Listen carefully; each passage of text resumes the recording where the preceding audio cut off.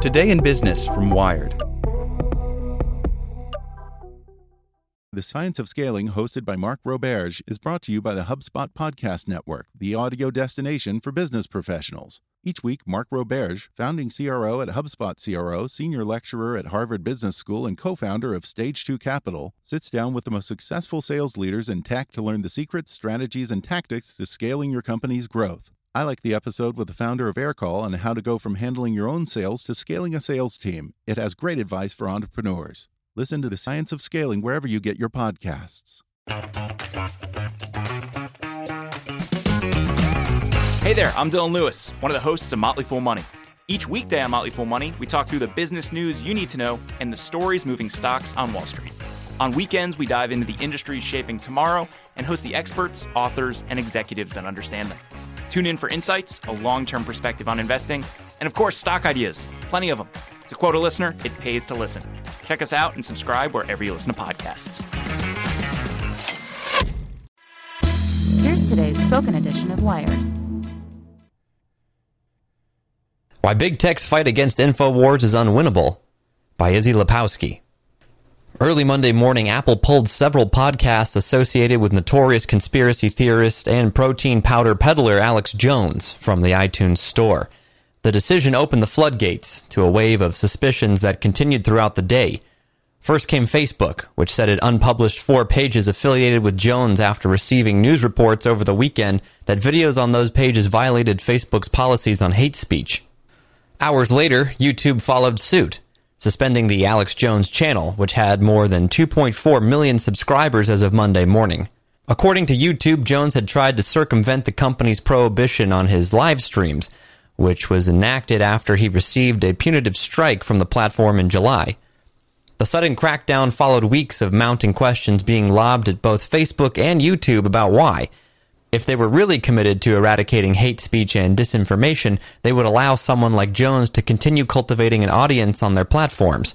But even critics of Jones and InfoWars, his right-wing media outlet, viewed Facebook and YouTube's actions on Monday as reactive and self-interested, coming just hours after Apple's announcement. At the same time, the companies played right into Jones's hand, adding fuel to his paranoid claims that Silicon Valley and the mainstream media have launched a coordinated campaign to silence him. The battle over InfoWars illustrates how what was once the tech giant's greatest strength has become their greatest weakness.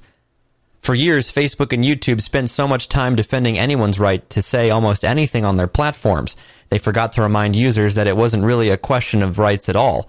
Only the government can violate a person's First Amendment rights, however wrong or hateful that person may be.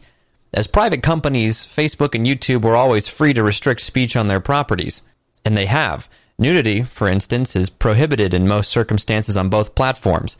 The problem is Facebook and YouTube framed themselves long ago as open, unbiased, and largely unregulated venues for all.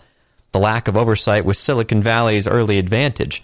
These platforms gave anyone the ability to build a following by circumventing the traditional gatekeepers of the media industry. For a while, that's what made Facebook and YouTube great, until suddenly, it wasn't. These two giants became so unprecedentedly huge, so instrumental to people's understanding of the news, so politicized, so siloed, it soon became clear that the logical conclusion of all that openness might not be so great after all. Over the past year, executives from both companies have been repeatedly dragged before Congress to answer for the hate and misinformation that festers on their platforms. In the process, tech companies have answered the call to more aggressively moderate the content their users post, reluctantly at first and with only the vaguest guidelines in place. But those guidelines have grown more granular over time. This year, Facebook made them public, and when it did, it became more than obvious that Jones had violated them many times over, often using dehumanizing language about Muslims, transgender people, and immigrants in his online rants. The question was never really whether Jones had violated Facebook's policies, or YouTube's for that matter, but whether the companies would ever fully enforce these policies at the risk of breaking their promise of radical openness. Now that they have, both companies stand accused of censorship by Jones and his followers. And yet, if Disney, Fox, or Comcast opted not to air InfoWars, it'd be considered a programming decision. If News Corp didn't give him a column in the Wall Street Journal, or if the New York Times hadn't published his op-ed, it'd be considered editorial discretion. Facebook and YouTube are media giants too, worth more than all of those other companies combined, but they've never wanted to admit it. They continued to refuse the characterization to their own detriment. It was their own mythology about being neutral, coupled with the opacity of their algorithms and moderation practices that enabled people like Jones, and more than a few Republican members of Congress, to baselessly accuse the companies of secret censorship in the first place. Now that they actually have restricted Jones's access, Facebook and YouTube have only given him more fodder to back up that particular conspiracy theory. In a typically unhinged live stream on Periscope Monday afternoon, ironically titled Alex Jones Responds to Being Banned from the Internet, Jones cast the tech giants as being part of a vast conspiracy to suppress speech in the United States and Europe.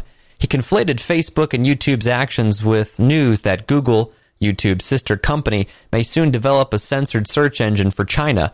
He falsely claimed that Facebook CEO Mark Zuckerberg was caught on a hot mic telling German Chancellor Angela Merkel will soon censor all the conservatives off the web.